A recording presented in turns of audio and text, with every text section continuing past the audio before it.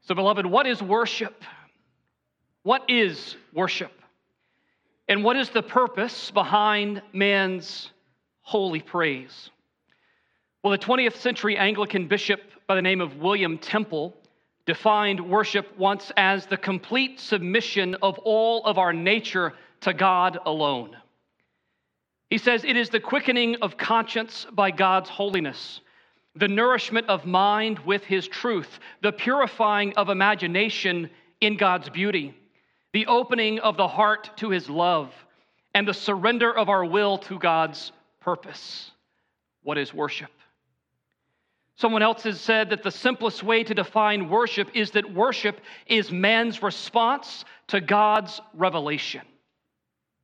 God reveals and we respond in worship. That it is the act of attributing worth to God's praiseworthy character.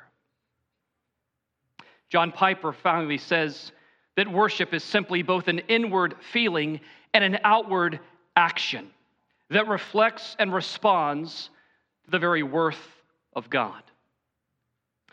I would submit to you that at the heart of the life of any Christian is the praise and worship of Christ alone. Well, listen, it is with this in mind that we acknowledge that if the whole of the book of Psalms is what we might call the mega blast fireworks show celebrating the awesome wonder and the true word and the powerful works of the infinite creator and covenant-keeping God of Israel, then Psalm 146 to 150 are truly nothing less than the grand finale of God's highest praise by all created things in heaven and on earth. The very last verse of the Psalms, which has been replete in our worship this morning, perfectly expresses the reason why anything at all exists besides God. Let everything that has breath praise the Lord. If you've ever wondered why you're here on earth, and who hasn't wondered that one day, let me assure you, it is for this reason. You are here to know and to love and to worship God in Christ. There's no other purpose. There's no higher meaning than to adore and give your life in submission to Jesus. Now, look, I want to do something perhaps a little strange and a bit different this morning, but I think it's still very appropriate considering the texts, plural, that are open before us. Bill read Psalm 150, but we're not going to isolate ourselves to Psalm 150 this morning. Rather than camping out and looking deeply at any one particular psalm this morning in our Summer in the Psalms series at Trinity, I want us to bask in the collective beauty and wonder of the final 5 psalms together, what is commonly called the final Hallel of the Psalter, or as I've named it this morning, the grand finale of God's praise of all creation. If you think about it, nobody goes to see the fireworks simply to discuss fuses, do they? Nobody goes to the fireworks to talk about crowds and colors and loud noises. No, you go to the fireworks to enjoy the show. And we're going to enjoy the show of God's praiseworthy character this morning. Listen, glorifying God by delighting in and watching this pyrotechnic display of awesome praise is exactly what my hope is for you and I together this morning. I simply want us to celebrate our praiseworthy God and behold His beauty through a short survey and observation of these 5 final Psalms, Psalm 146 through 150, which again is simply a grand finale of God's highest praise in heaven and earth. To that end, the great French reformer of the 16th century, John Calvin, has famously said, "The universe is the theater of God's glory." The universe, not just the earth, but the universe is the theater of God's glory. This is certainly the point, the great impression that we walk away from here at the climax and even the conclusion and consummation of the book of Psalms, that God is infinitely worthy, not just of a little praise, but of all praise in heaven and on earth. And really have to ask you, are you swept up into this grand song of praise? Now, let's look at the passage. And I want your eyes to have the Bible open, Psalm 146 through Psalm 150. We're actually going to save it for the end of the message in a little bit of a different way. But there's one obvious, but still, I think, very important observation to make at the very beginning here, and that is that each of these Psalms, you'll notice as you just scan these 5 Psalms, they all begin and they all end with that important little phrase, praise the Lord. Go ahead and let your eyes scan over those 5 Psalms. Now, these 3 English words, praise the Lord, actually translate but a single word in the original Hebrew text, hallelujah. Hallelujah, you might even know that word. This word, hallelujah, occurs 15 times in Psalms 146 through 150. As one commentator has pointed out very accurately, this phrase, praise the Lord, is not so much an exclamation, but rather it is a call to worship. It is not an outburst, but it is a summons for all creation to praise God who is worthy of praise. You see, here at the very end of the Psalter, we have the ultimate imperative of worship, the ultimate command to worship. You see, 36 different times in the span of just 59 verses, humans and angels, cities and celestial stars, animals and heavenly bodies, and even musical instruments themselves are commanded to praise the Lord. 36 times in 5 Psalms. The worship of God, then, is the ultimate end and aim of all things. The book of Psalms ends on the high note of God's exalted and extended praise, echoing forever and ever and ever without end. The praise of God spills past the book of Psalms in our Bibles. Now, secondly, another simple observation here as we warm up is that no one of these Psalms here at the end contain a superscription or a title. Just, again, look at each of these Psalms to notice that. The last Psalm with a superscription, or again, a title, is Psalm 145. It simply says, a song of praise of David. We don't know who wrote these last 5 Psalms, nor when they were written. A few scholars have made the suggestion that they were written in the post-exilic time by the prophets Haggai and Zechariah, but there is really no evidence to that assertion. The fact is, we don't know who wrote Psalm 146 through 150, but we do know why they wrote them. They were written as a doxological summary or a glory-filled conclusion celebrating God's creative power and covenant-keeping promises over not just Israel, but all the universe itself. Now look, it is possible at some point, I want your eyes to go to Psalm 145, the very last line before this grand finale begins.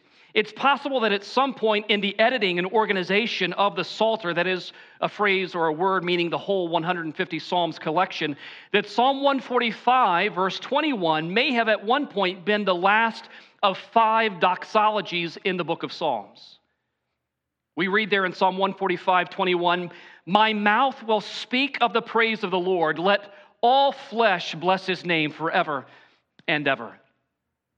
Now, isn't that a beautiful statement? It certainly is a beautiful and praiseworthy sentiment, which ironically and even appropriately enough resonates with the very last verse in the book of Psalms, Psalm 150, verse 6, which again says, "Let everything that has breath praise the Lord." You see some parallelism there.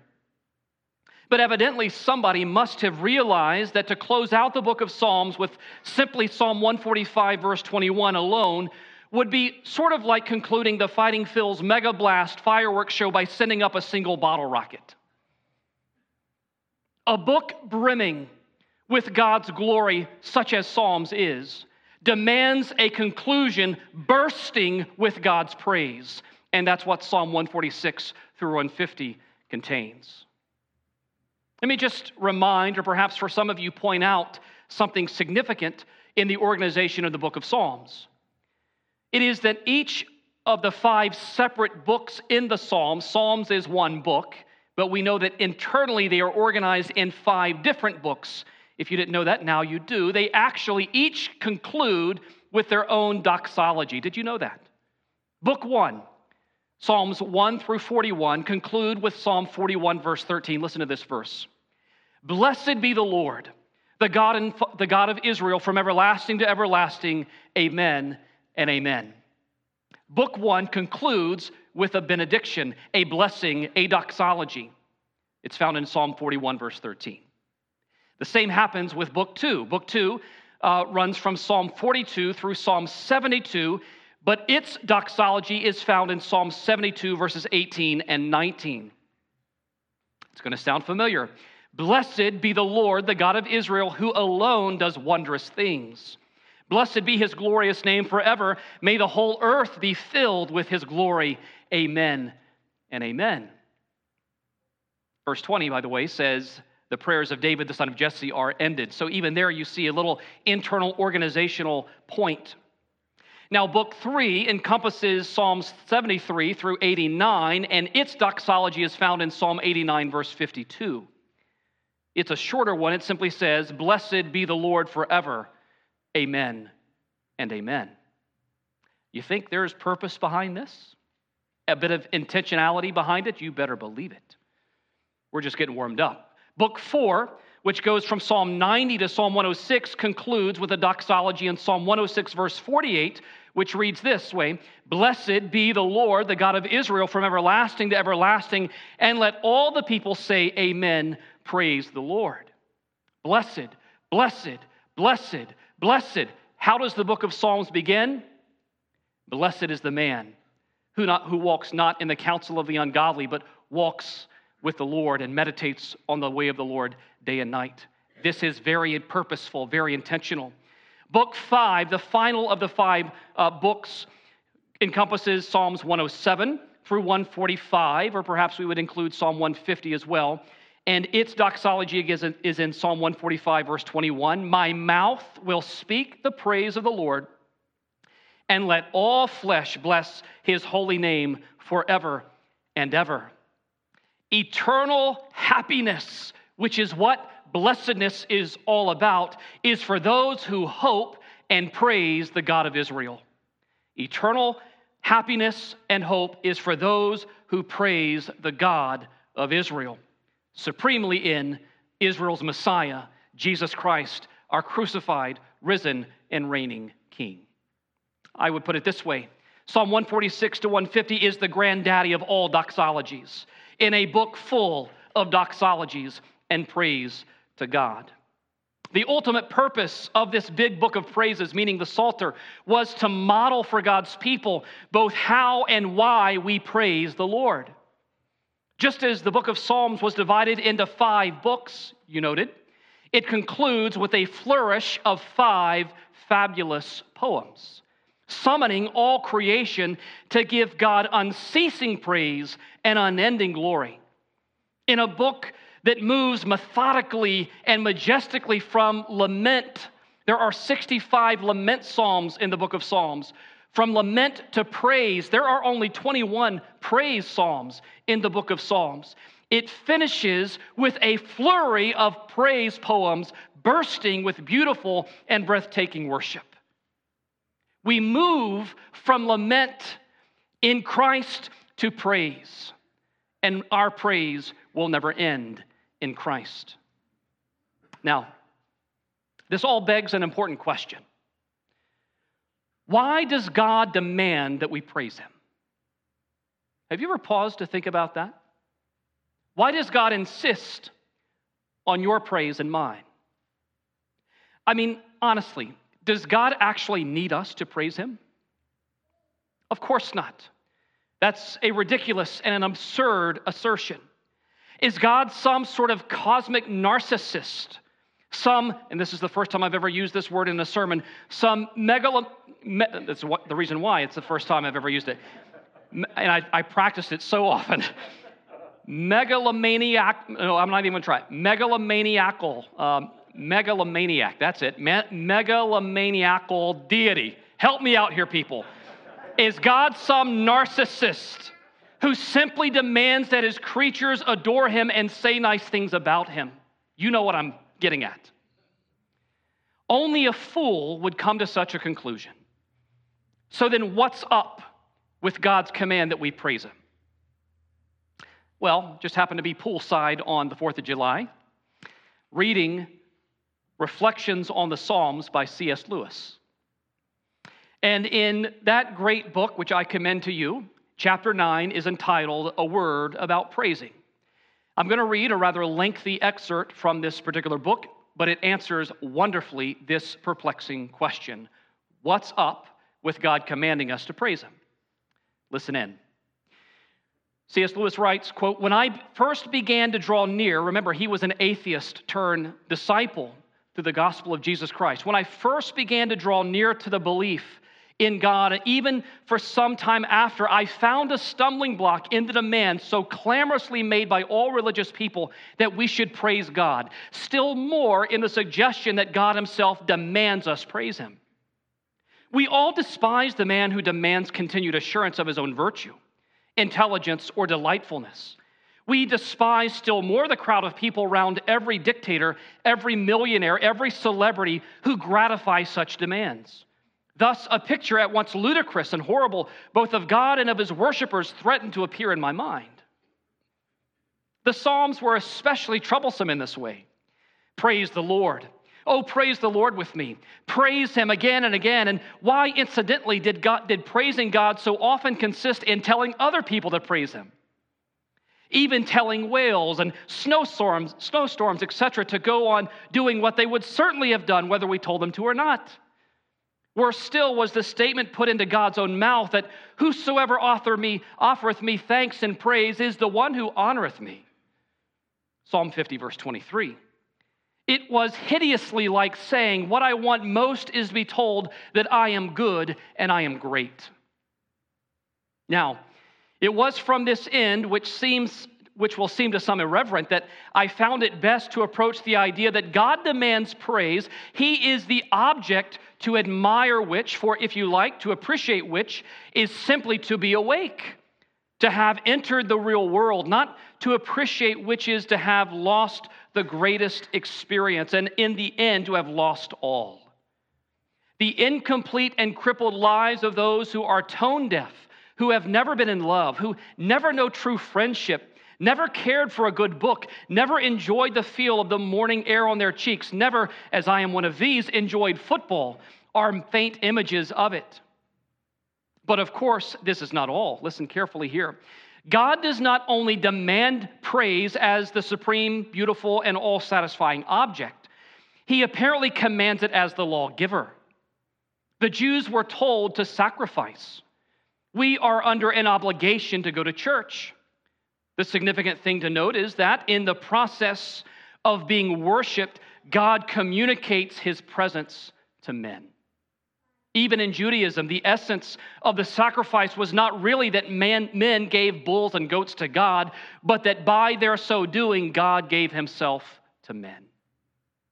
That's why we worship. He says the miserable idea that God should in any sense need or crave for our worship, like a vain woman wanting compliments or a vain author presenting his new books to people who never met him or heard of him, is implicitly answered by the words of Psalm 50, verse 12, if I be hungry, I would not tell you. Even if such an absurd deity could be conceived, he would hardly come to us, the lowest of rational creatures, to gratify his appetite.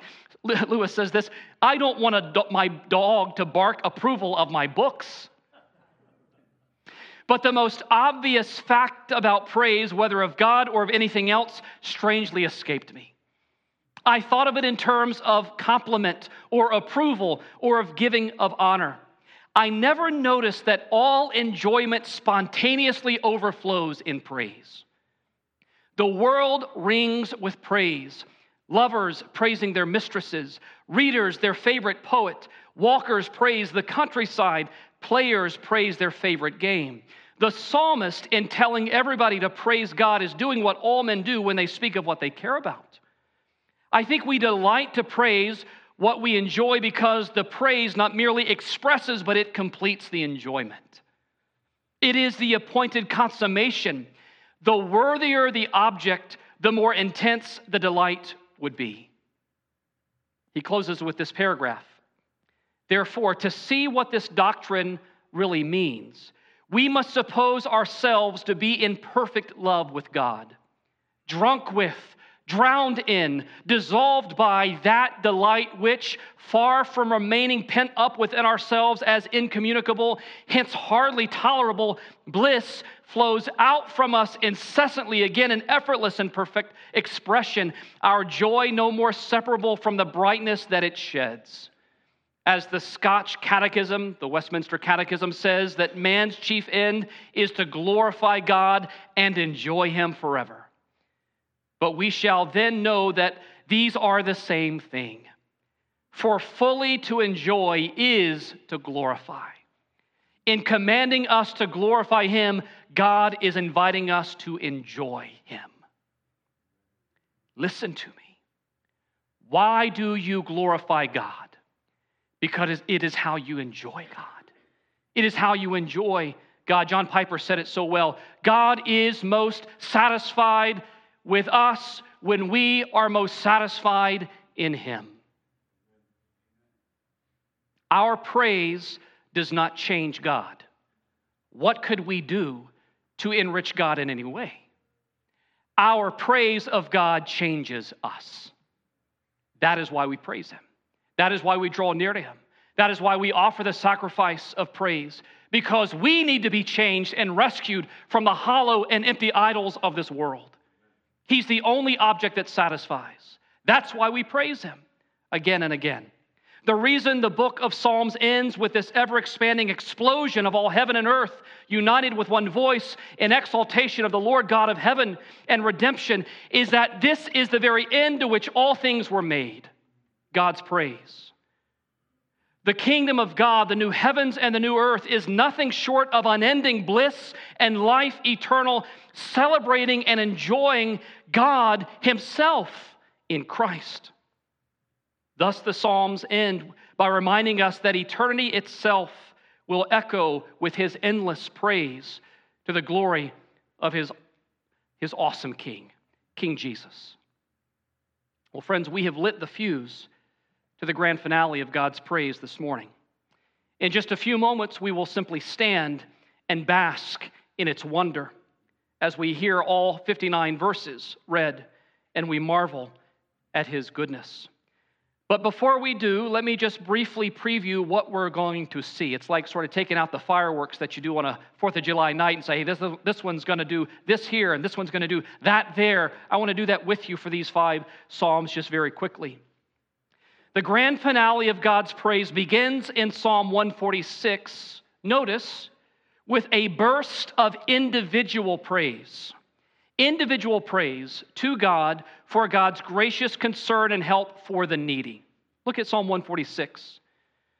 In so doing, Psalm 146 is an encore of the king's confidence in God's intimate concern and care. I'm indebted to Dr. Robert Godfrey for these final few points.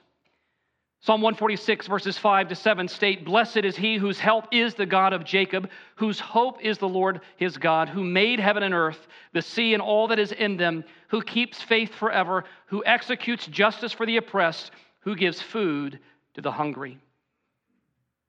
Psalm 146 reminds us that we can praise God forever and ever because unlike human princes and leaders who often fail us and who always perish, the Lord Jesus Christ cares intimately and will never die again.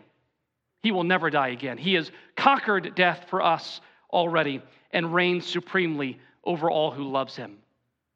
Then, in Psalm 147, we find a second volley of ceaseless praise erupting. Now, not simply for the individual, but here for an entire city, even for Jerusalem and Zion itself. Notice Psalm 147 reverberates with the concerns of Book 2, Psalm 42 to 72, and of the king's commitment to God's kingdom. Praise the Lord, O Jerusalem. Praise your God, O Zion, for He strengthens the bars of your gates, and He blesses your children within you. That's Psalm 147, 12 and 13. Listen, where God's ceaseless praise was personal in the first poem, it is here seen to be public and powerful over all God's kingdom in his holy temple in Psalm 147. But we're just getting warmed up. Then Psalm 148 explodes with the third doxological poem with God's highest praise being commanded, notice, from the heavens, verse 1, from all his angels, from all his hosts, from even the sun and the moon, and all you shining stars. Kids, did you know that there are an estimated 200 billion trillion stars in the universe? That's a lot of stars. Everything created in the heavens above, as well as every creature on the earth below, sea creatures in the depths, weather elements such as fire and hail, snow and mist and stormy wind, fulfilling God's word, mountains, hills and fruit trees, even animals and kings themselves are here summoned in Psalm 148 to praise God for his covenant-keeping promises. Here we have some of my favorite verses in the final Hallel. They're actually the middle of this grand finale. Psalm 148, verses 13 and 14. I think it might actually sum up the entire doxology. Let them praise the name of the Lord, for his name alone is exalted. His majesty is above the earth and heaven. And he has raised up a horn for his people. A clear reference to Messiah Jesus right there. Praise for all his saints, for the people of Israel, and for who are near to him, praise the Lord. In essence, in short, the concerns of Book 3 in the Psalms, the king's crisis over God's promises, are here clearly repeated and rehearsed in Psalm 148. Verse 6 of that same psalm says, and he established them forever. He gave a decree, and it shall not pass away. Not one word of God will ever fall short. God's praise is personal, Psalm 146. It is public, Psalm 147. And it is pervasive over all creation, Psalm 148. Next, in the penultimate psalm, that is the second to last psalm, Psalm 149, specifically, the redeemed themselves, the godly ones of Israel, are commanded to sing, notice, a new song in verse 1. God's praiseworthy conduct towards individuals and kingdoms, then to all created elements, heaven and earth, and now even to his own chosen new creation people in Psalm 149, reflect the concerns of Book 4, Psalms 90 to 106, and the king's comfort in God's covenant faithfulness. It's brilliantly put on display here. Verse 2 of Psalm 149 says, let Israel be glad in his maker. Let the children of Zion rejoice in their king. God's praise is progressive as well as personal, public, and pervasive. The final blast of praise, Psalm 150 itself, repeats the command to praise an astonishingly 13 times in just 6 short verses. 13 times. Psalm 150 is certainly the big finish of the grand finale. It is the climax and conclusion of the psalmist's command that everything that has breath should praise Yahweh. In the last psalm, we are told the who, the where, the why, the how, and the what of God's praise. Robert Godfrey notes that Psalm 150 perfectly reflects Book 5's concerns, wherein the king's celebration of God's grand salvation is enjoyed. Friends, that will be our song for eternity. Praise that God has kept his promise and he has saved his people. We find in the end here God's praise is not only personal and public and pervasive and progressive, it is permanent, forever and ever. Some of you might be sitting there and say, well, Pastor Dan, where's Jesus in all this? I ask you, where isn't Jesus? Every bright light that we see bursting in these psalms, every sound of praise that we hear in our ears points to one object, to one person. His name is Jesus Christ. Jesus is the firstborn over all creation. Through his incarnation, who came to set prisoners free, who came to open the eyes of the blind and lift up those who are bowed down, Psalm 146, verses 7 and 8. Jesus Christ came as the great seeker of lost sheep of the house of Israel. So he gathers the outcast. He heals the brokenhearted. He binds all our wounds by his grace. Psalm 147, verses 2 and 3. Jesus came to keep and to fulfill every last word of God's good commands. Psalm 148, verse 6. He alone is the horn that was raised up to rule over the house of David forever and ever by the power of his resurrected life. Psalm 148, verse 14. Jesus is the victorious King who comforts his people and enables the Lord to take pleasure in his people, by adorning the humble with the gift of salvation. Psalm 149, verses 3 and 4. And finally, Jesus is the place of God's praise and presence forever.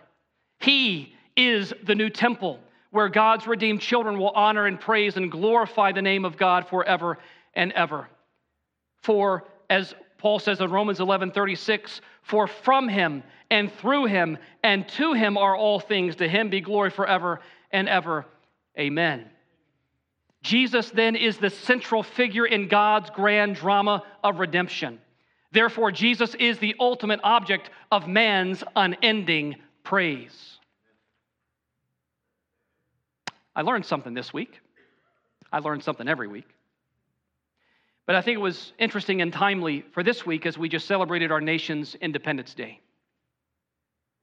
Did you know that every day when the sun rises over our nation's capital in Washington, D.C., that the first rays of sunlight, fall on the eastern side of the city's tallest structure, the 555-foot Washington Monument? And on the first part of that monument to catch the radiant light of the sun is an aluminum capstone with these two words: Laus Deo. Praise be to God. Psalm 33, verse 12 says, blessed is the nation whose God is the Lord, the people he chose for his inheritance. It is a travesty. It is a travesty that our nation has turned its back upon the Lord. We must pray for our nation, but we must remember this promise. Blessed is the nation whose God is the Lord, is the promise to Messiah Jesus and his people, not to the American Constitution.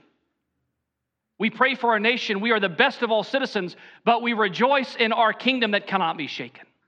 We rejoice in our great God. He is worthy to be praised. He is worthy to be praised. So, if you would, we're ready for the big finish. Would you stand with me?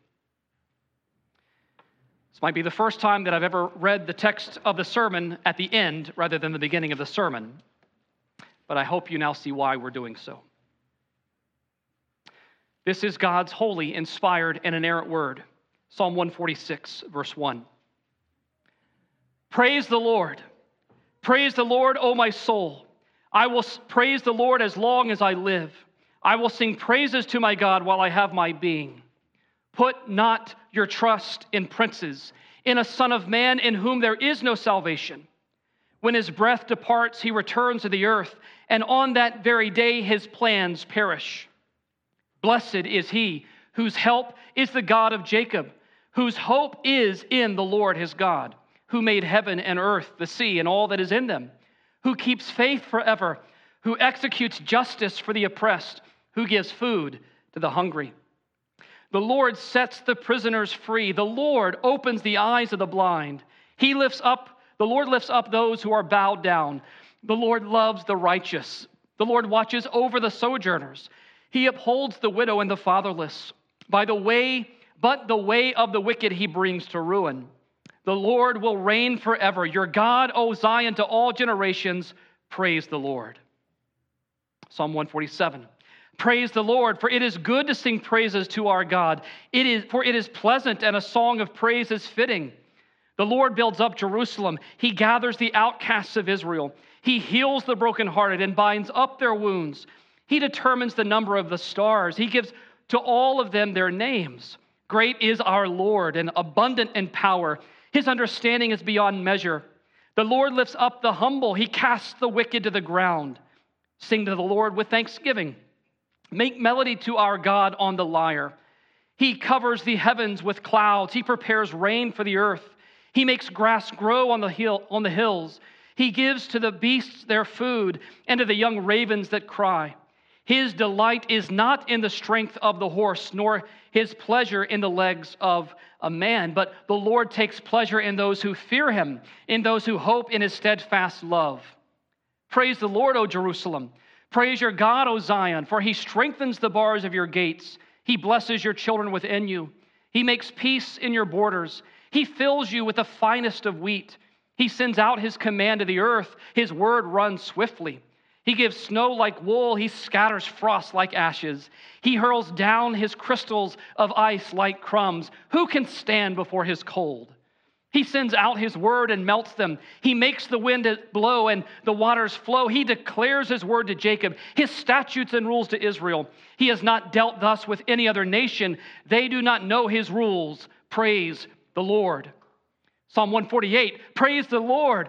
Praise the Lord from the heavens. Praise him in the heights. Praise him all his angels. Praise him all his hosts. Praise him sun and moon. Praise him all you shining stars. Praise him you highest heavens and you waters above the heavens. Let them praise the name of the Lord, for he commanded and they were created, and he established them forever and ever. And he gave a decree, and it shall not pass away. Praise the Lord from the earth, you great sea creatures in all the depths. Fire and hail, snow and mist, stormy wind filling his word. Mountains and all hills, fruit trees and all cedars, beasts and all livestock, creeping things and flying birds. Kings of the earth and all peoples, princes and all rulers of the earth, young men and maidens together, old men and children. Let them praise the name of the Lord, for his name alone is exalted. His majesty is above the earth and heaven. He has raised up a horn for his people. Praise for all his saints, for the people of Israel who are near to him. Praise the Lord. Psalm 149, praise the Lord. Sing to the Lord a new song, his praise in the assembly of the godly. Let Israel be glad in his maker. Let the children of Zion rejoice in their king. Let them praise his name with dancing, making melody to him with tambourine and lyre. For the Lord takes pleasure in his people. He adorns the humble with salvation. Let the godly exult in glory. Let them sing for joy on their beds. Let the high praises of God be in their throats and two-edged swords in their hands, to execute vengeance on the nations and punishment on the peoples, to bind their kings with chains and their nobles with fetters of iron, to execute on them the judgment written. This is honor for all God's holy ones. Praise the Lord. Finally, Psalm 150. Praise the Lord. Praise God in his sanctuary. Praise him in his mighty heavens. Praise him for his mighty deeds. Praise him according to his excellent greatness. Praise him with trumpet sound. Praise him with lute and harp. Praise him with tambourine and dance. Praise him with strings and pipe. Praise him with sounding cymbals. Praise him with loud and crashing cymbals. Let everything